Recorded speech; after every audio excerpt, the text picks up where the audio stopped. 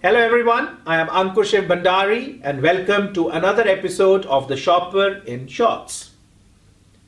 Today I am going to talk about the importance of shopper centricity and the fact that no consumer goods organization can be customer centric without being shopper centric first.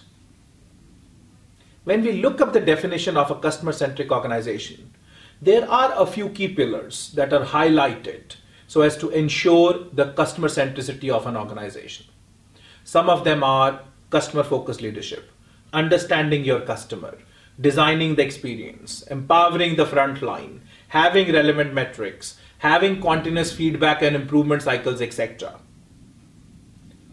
Now, in the context of a retailing environment where a retailer might be a customer, how do you think that customer centricity can be achieved without being shopper centric first? As I've shared in my previous episodes, and as I'm sure that some of you will know, that a customer or retailer of a consumer goods organization will not be interested in your product or service proposition unless you help them win with their shoppers.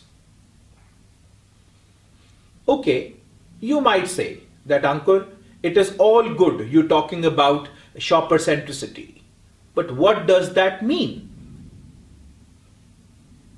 I'm sorry, I'm going to flip the question back to you and ask, what does being shopper focused mean to you?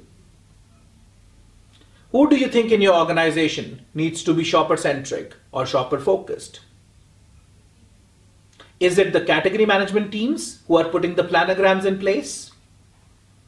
Or is it the national account managers working with the retailer buying teams? Or is it someone else? Well, if you really have to win with the shopper and be really shopper centric, shopper focused approach has to be inculcated throughout the organization.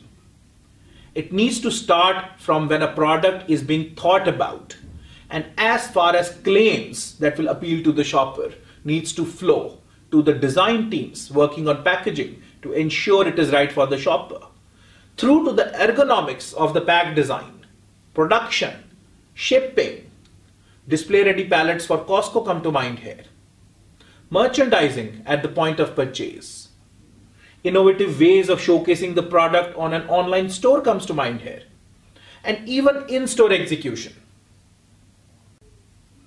So shopper centricity is a lens, and I shall go so far in saying that this is the DNA that should exist in any organization so that any plans have the best chance of success at the point of purchase. And also so that the consumer goods manufacturer gives themselves the best chance to be an effective shopper centric organization, ultimately leading them to becoming a fantastic customer centric organization. Wish you all the best. Thanks a lot, and until next time, bye-bye.